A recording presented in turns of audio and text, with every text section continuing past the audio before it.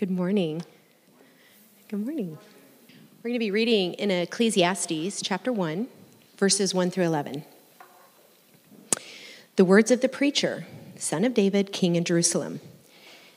Vanity of vanities, says the preacher. Vanity of vanities, all is vanity. What does man gain by all the toil at which he toils under the sun? A generation goes and a generation comes, but the earth remains forever. The sun rises and the sun goes down and hastens to the place where it rises. The wind blows to the south and goes around to the north. Around and around goes the wind, and on its circuits the wind returns. All streams run to the sea, but the sea is not full. To the place where the streams flow, there they flow again. All things are full of weariness, and man cannot utter it. The eye is not satisfied with seeing, nor the ear filled with hearing. What has been is what will be, and what has been done is what will be done, and there is nothing new under the sun. Is there a thing of which it is said, "See, this is new"? It has already been in the ages before us. There is no remembrance of former things, nor will there be any remembrance of later things yet to be among those who come after. How are you guys? Good. If you're new, either in the room or at home, my name is Justin. I'm one of the pastors here at TCC. We're glad that you chose to be with us. My oldest daughter, Naya, is obsessed with this game on her tablet called Minecraft. How many of you in the room are willing to admit that you play Minecraft? Anyone? There are a couple, okay? Adults and kids alike, it seems. Okay, I don't understand the game. I don't know what the purpose of the game is. All I know is that our daughter, if we let her, would play the game for hours upon hours upon hours. And she talks about it, whether we let her or not, for hours upon hours upon hours. She can talk about it forever. The guy who invented the game, his name is Marcus Persson. He invented the game from scratch in 2009. And 5 years later, he sold it to Microsoft at the ripe old age of 34. Forget this, $2.5 billion. Now, I'm not good at numbers, so I have a hard time understanding what a billion means. Like, I know it's more than a million, I just don't know how much more. So someone explained it to me in a really helpful way one time, and I'll explain it to you this way, because I think it is actually really helpful. So if money were time, 1 million seconds would be the equivalent of 12 days. 1 million seconds is 12 days. 1 billion seconds would be 31 years. So the difference between 12 days and 31 years is the difference between a million and a billion. So he sells the game for $2.5 billion. He immediately spends 70 million of it, which is like a 20 spot, basically, of 2.5 billion, to buy a mansion in Beverly Hills. Not long after he has this newfound wealth, he tweets this. We'll put it on the screen. He says, "The problem with getting everything is you run out of reasons to keep trying, and human interaction becomes impossible due to imbalance. Hanging out in Ibiza with a bunch of friends and partying with famous people, able to do whatever I want, and I've never felt more isolated." Here's what he's saying. I've got it all. I can do whatever I want, whenever I want, with whoever I want, and it doesn't satisfy. You may or may not be familiar with the name Leonard Woolf. Woolf was a British author and political theorist who devoted his entire life to writing on important issues of his day. He wrote more than 20 books on the topics of literature, politics, economics. He also founded a group of thinkers, writers, and philosophers called the Bloomsbury Group, which was a really influential group of leaders in London during the first half of the 20th century. At the end of his life, Woolf wrote these words. He said, "I can see clearly that I have achieved practically nothing. The world today and the history of the human anthill would be exactly the same as it is if I had played ping pong instead of sitting on committees, writing books, and memoranda. I have, therefore, to make a rather ignominious confession that I must have, in a long life, ground through between 150,000 and 200,000 hours of perfectly useless work." Here's what he's saying. I worked hard, really hard. I sat on committees. I did seemingly important things. I wrote about things that matter. And at the end of the day, I realized, man, I should have just played ping pong. It would have been a better use of my time. Now, maybe you aren't into computer games like Minecraft, and maybe you don't care about British political theory. So let me see if I can, in the words of the Apostle Paul, be all things to all people with yet one more example. Justin Bieber has a song from last year, and the song was called Lonely. And in the song, he's reflecting on his career and his fame.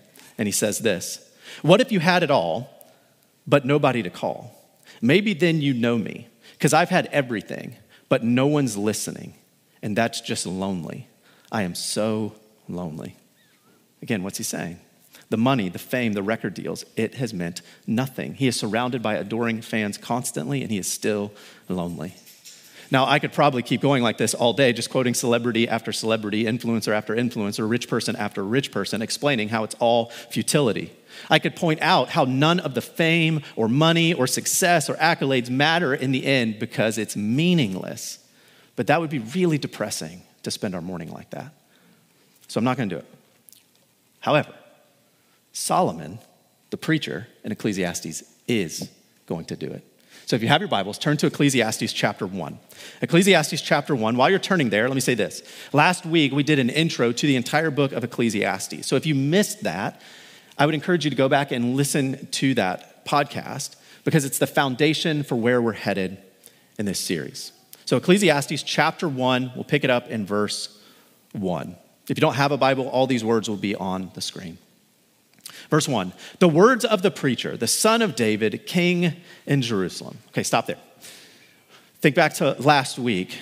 We don't know who is writing the book of Ecclesiastes. We have no way of knowing who actually wrote the book. But who is this preacher? In the Hebrew, the Koheleth, the son of David, the king in Jerusalem. It's Solomon. It's my view that the preacher, whose voice we are going to hear for the majority of the book, is King Solomon. King Solomon, who was the wisest man in the world. King Solomon, who was the wealthiest man in the world. King Solomon, who had seen everything, tasted everything, deprived himself of no pleasure on earth. Let's see what King Solomon, this preacher, has to say to us today. Verse 2, vanity of vanity, says the preacher. Vanity of vanities. All is vanity. Now, the word here for vanity, we talked about this last week. In some of your Bibles, it may say meaningless. It's the Hebrew word hevel. Hevel, it's meaningless. It's absurd. It doesn't make any sense. That's what life is. It's hevel. Verse 3, what does man gain by all the toil at which he toils under the sun? It's a rhetorical question, of course, and the answer is nothing. You gain nothing from your toil. Verse 4, a generation goes and a generation comes, but the earth remains forever. In other words, the preacher says, people live and people die, and the earth just keeps on spinning. He continues his depressing analogy, and in verse 5, he gives us 3 different examples, all from nature, to prove his thesis here. He's going to point to the sun, the wind, and the sea to prove his point. Look at verse 5. The sun rises and the sun goes down and hastens to the place where it rises. So he says, consider the sun. The sun rises and sets.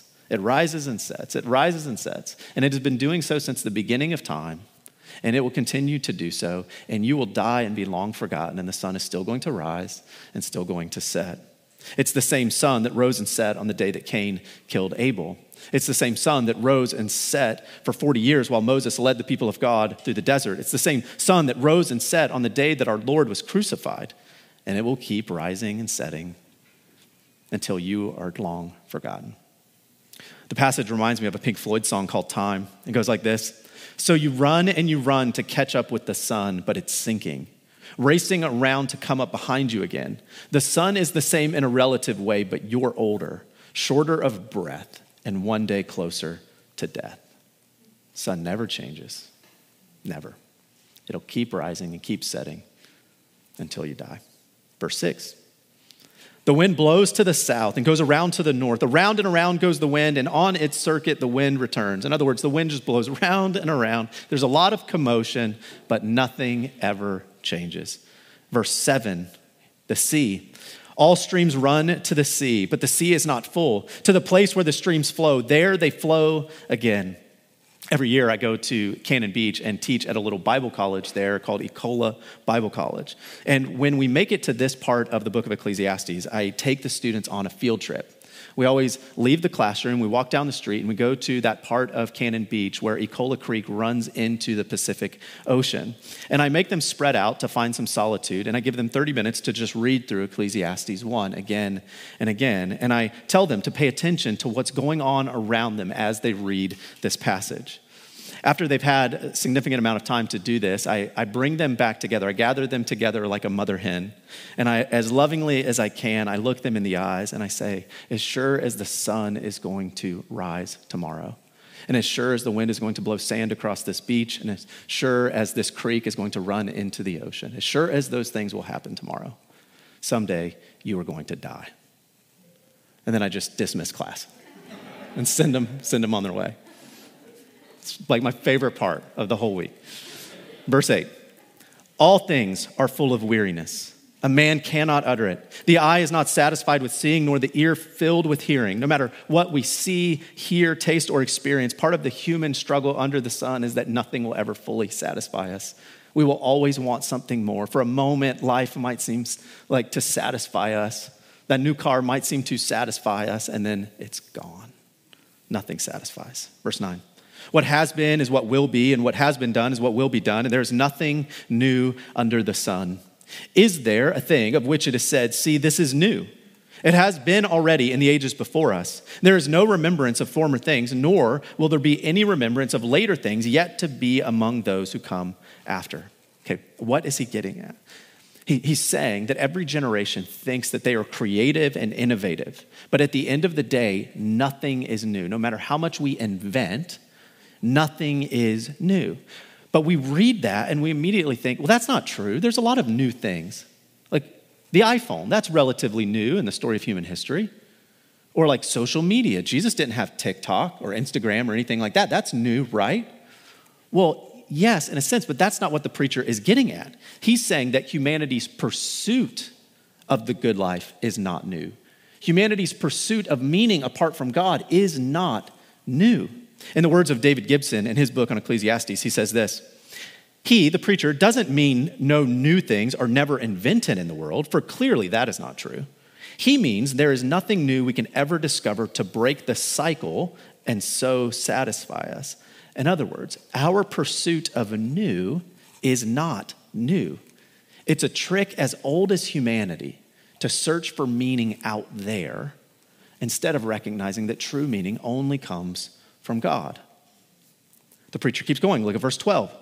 I, the preacher, have been king over Israel and Jerusalem, and I applied my heart to seek and to search out by wisdom all that is done under heaven. It is an unhappy business that God has given to the children of man to be busy with. So he says, I applied my heart to wisdom, and it was unhappy business. Here's what you need to know about the preacher in order for this to make sense, especially if you're like new to the Bible. At one point in his life, and this is recorded in 1 Kings chapter 3 and 4, if you want to go read it on your own time, God is pleased with Solomon. And so he shows up to Solomon. He says, Solomon, I'll give you whatever you want. And Solomon doesn't ask for more money. He doesn't ask for fame. He doesn't ask for power or prestige. Instead, he asks for wisdom. For wisdom. And God goes, okay, I'll give you all the wisdom. You will be the wisest person in the world. This is how it reads in 1 Kings chapter 4. Let me read this to you. 1 Kings chapter 4, verse 29 says, God gave Solomon wisdom and very great insight, and a breadth of understanding as measureless as the sand on the seashore. Solomon's wisdom was greater than the wisdom of all the people of the East, and greater than all the wisdom of Egypt. He was wiser than anyone else, and his fame spread to all the surrounding nations. He spoke 3,000 proverbs, and his songs numbered 1,005. He spoke about plant life, from the cedar of Lebanon to the hyssop that grows out of the walls. He also spoke about animals and birds, reptiles and fish. From all nations, people came to listen to Solomon's wisdom, sent by all the kings of the world who had heard of his wisdom. So he's so incredibly wise that people from all over the known world are coming to sit at his feet and listen to him teach. And at the end of the day, he says, it's an unhappy business. Doesn't really have any value to it. I'll look back at the text, Ecclesiastes 1, verse 14. He says, I have seen everything that is done under the sun, and behold, all is vanity, or all is meaningless. It's a striving after the wind. What is crooked cannot be made straight, and what is lacking cannot be counted.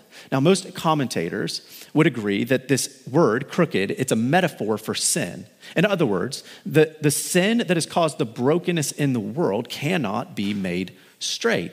The fall of humanity that we read about in Genesis devastated humanity. It wreaked havoc on each and every one of us. Cornelius Plantinga Jr. says it this way. He says, the story of the fall tells us that sin corrupts. It puts asunder what God has joined together, and it joins together what God has put asunder. Like some devastating twister, corruption both explodes and implodes creation, pushing it back towards the formless void from which it came. And Solomon's point is this: we can't fix it. Nothing we can do in our human pursuit of satisfaction, nothing we can do in our human power or ability can fix it. No amount of money or wisdom or accumulation of stuff will fix the brokenness that exists in the world. Sin has made everything crooked. Verse 16, I said in my heart, I have acquired great wisdom, surpassing all those who were over Jerusalem before me. And my heart has had great experience of wisdom and knowledge. And I applied my heart to know wisdom and to know madness and folly. I perceived that this also is but a striving after the wind. And then I love this last line in chapter 1. We'll stop here. For in much wisdom is much vexation, and he who increases knowledge increases sorrow. You guys remember those old commercials? Maybe they still exist. I haven't seen one recently. The kind of public service announcements, the more you know. They like teach you a fact, and they're like, the more you know, or whatever. It's like that, but the opposite, according to Solomon. He goes, the more you know, the more depressing life gets. The more you learn, the more confusing life is. The more you see and experience, it's vexation. It's sorrow. Okay, Ecclesiastes chapter 1. So what? What do we do with this? What is the preacher trying to do in this moment? Let me just tell you right from the jump what the preacher is getting at. He is trying to bring us to our knees and help us realize how pointless life is. In a sense, and I want to be careful here, but in a sense, the preacher is trying to make us depressed. Philip Ryken, who I will quote a ton through this series, had this to say at the end of chapter 1. He says, as usual, reading Ecclesiastes quickly makes us feel even worse about life than we did before. At first, the preacher's honesty may seem refreshing, but the more we study his book, the more depressed we become. This actually means, listen to this actually means the writer is achieving his purpose. Now, if that's true, and I believe it is, what do we do with that information? Well, I think we sit in it and we embrace what the author is trying to do. So let me give you just one super practical way to embrace what the author is trying to communicate to us this week. It's a practice that we see in the life of Jesus several times, and we've preached on it many times here at TCC. Here's the practice. Silence and solitude. Silence and solitude. I want you to find 1 hour this week of silence and solitude. Preferably out in nature. Go for a walk, go for a hike, go to the coast, and to just sit and embrace what the author is saying to us, what the preacher is trying to communicate to us. Now, solitude might be new for you, so I want to talk about this just a little bit. Henry Nouwen, in The Way of the Heart, describes solitude like this. He says, solitude is not a private therapeutic place. Rather, it is a place of conversion, the place where the old self dies and the new self is born. In solitude, I get rid of my scaffolding.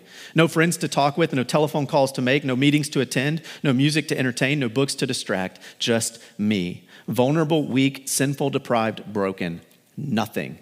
It is this nothingness that I have to face in my solitude, a nothingness so dreadful that everything in me wants to run to my friends, my work, and my distractions so that I can forget my nothingness and make myself believe that I am worth something. And he continues, but that is not all. As soon as I decide to stay in my solitude, confusing ideas, disturbing images, wild fantasies, and weird associations jump about in my mind like monkeys in a banana tree. Thus, I try again to run from the dark abyss of my nothingness and restore my false self in all of its vain glory. Solitude and its accompanying silence is very difficult for us to do because we don't like being alone, okay? As a people, We don't like being alone. Even if you are an introvert and you're like, oh, I don't like people, I want to be alone, you're still on your phone. Okay, we're never really alone, because when we are alone, this is why we don't like it. When we are alone, we have to face that forever empty that exists in every single one of us. We have to face who we really are. There's a fascinating video clip out there by a comedian named Louis C.K. when he was on Conan, and he speaks prophetically about this idea. And I shared this story back in the Daniel series, if you were here for that series, when we did a whole sermon on silence and solitude. But it's such a helpful story. Conan asked the comedian why he refuses to buy a cell phone for his daughter. So he basically says, I don't want to buy a cell phone for my daughter. And Conan says, why is that? Why don't you want to buy a cell phone? And he says this.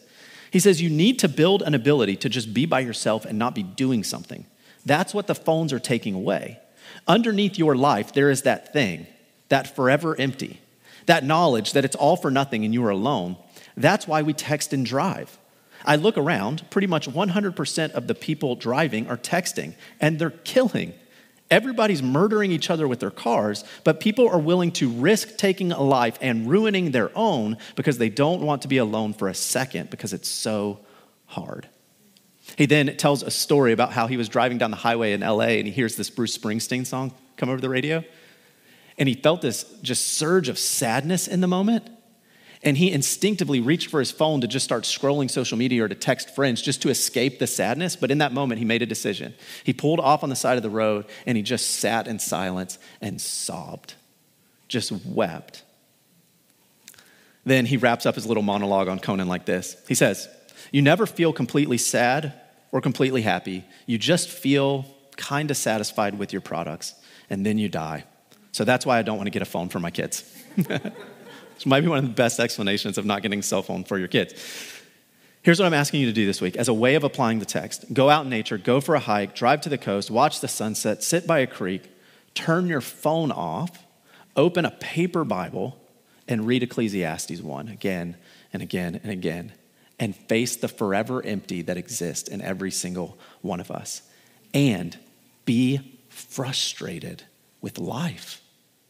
That's what the preacher's trying to do. He's trying to cause a frustration in us. But, and this is so important, especially if you're one of those people who struggle with depression, don't sit in that moment too long, okay? Get to the frustration and then try to move beyond it, because this is so important. The primary goal of Ecclesiastes is not to make us more depressed. It's not. The primary goal of Ecclesiastes is to point us to Jesus. It's to point us to Jesus. In Luke chapter 24, Jesus himself, when speaking about the Bible, which for him was just the Old Testament, when speaking about the Bible, he says that every story ultimately points to him. It reminds me of that Sally Lloyd-Jones line where she says, every story in the Old Testament whispers his name. And brothers and sisters, Jesus is all over Ecclesiastes chapter 1. All over Ecclesiastes chapter 1. Ecclesiastes 1 teaches us the frustration of toil in a fallen world. But the gospel of Jesus tells us that Jesus came to redeem every bit of that frustration. Ecclesiastes chapter 1 tells us that everything under the sun is meaningless, but it points us to a gospel that tells us there is one from beyond the sun who has come to give us purpose and meaning. Ecclesiastes 1 tells us about Solomon's great wisdom, and yet it points us forward to a Jesus who, according to Matthew 12:42, is greater than Solomon. A Jesus who is a better, more wise king than Solomon. Ecclesiastes chapter 1 tells us that because of the fall of humanity, everything is now crooked, and yet it points us forward to a Jesus who willfully and joyfully stepped into this crooked world, lived a sinless, perfect life so that he could make straight what sin had twisted. Ecclesiastes chapter 1 teaches us that nothing is new under the sun, and yet it points us forward to a Jesus who, according to the scriptures, is making all things new. 1 Corinthians 11:25 tells us that Jesus Christ has established a new covenant of grace and forgiveness for his children. Ezekiel 36:26 tells us that Christ gives us a new heart and a new spirit to dwell within us. 2 Corinthians 5:17 tells us that if anyone is in Christ, they are a new creation. The old has passed away, the new has come. And then in Revelation 24, John paints a picture for us of the new heavens and the new earth where King Jesus will rule and reign forever. Brothers and sisters, the solution, the answer, the antidote to the frustration of Ecclesiastes chapter 1 is Jesus. He is the true wise one who has come from beyond the sun to redeem everything under the sun and to make all things new. As we close, I want to read you a short poem because I think it perfectly describes what the preacher is trying to do for us this morning. The poem is by Stephen Crane, and it's called "I Saw a Man Pursuing the Horizon." It goes like this. I saw a man pursuing the horizon. Round and round they sped. I was disturbed at this. I accosted the man. It is futile, I said. You can never. You lie, he cried, and ran on. Brothers and sisters, we are the ones chasing the horizon in that poem. And the preacher in Ecclesiastes is chasing after us and telling us it's futile. Are we going to listen to him, or are we going to call him a liar and keep chasing after the wind? My hope for you as you sit in this reality this week is that it would stir your affections for Jesus. And that it would make you realize that apart from Christ, nothing matters. That we would as a people recognize that our only hope is in Christ. In the words of Augustine, my prayer is that our hearts would be restless until they find their rest in Jesus and Jesus alone. Let me pray for us. Father, thank you for your word. I'm so incredibly grateful for the way your scriptures point us to your son, Jesus. God, I can vividly remember the first time my eyes were opened and I understood that Jesus was who the scriptures teach us he is.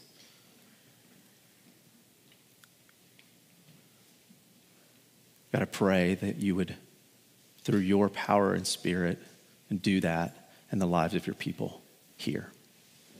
Perhaps for someone watching at home who's hearing this for the first time, that your word, through the most unexpected book, perhaps, would comfort them and lead them to Christ. God, we love you. We are so grateful. In Jesus' name we pray. Amen.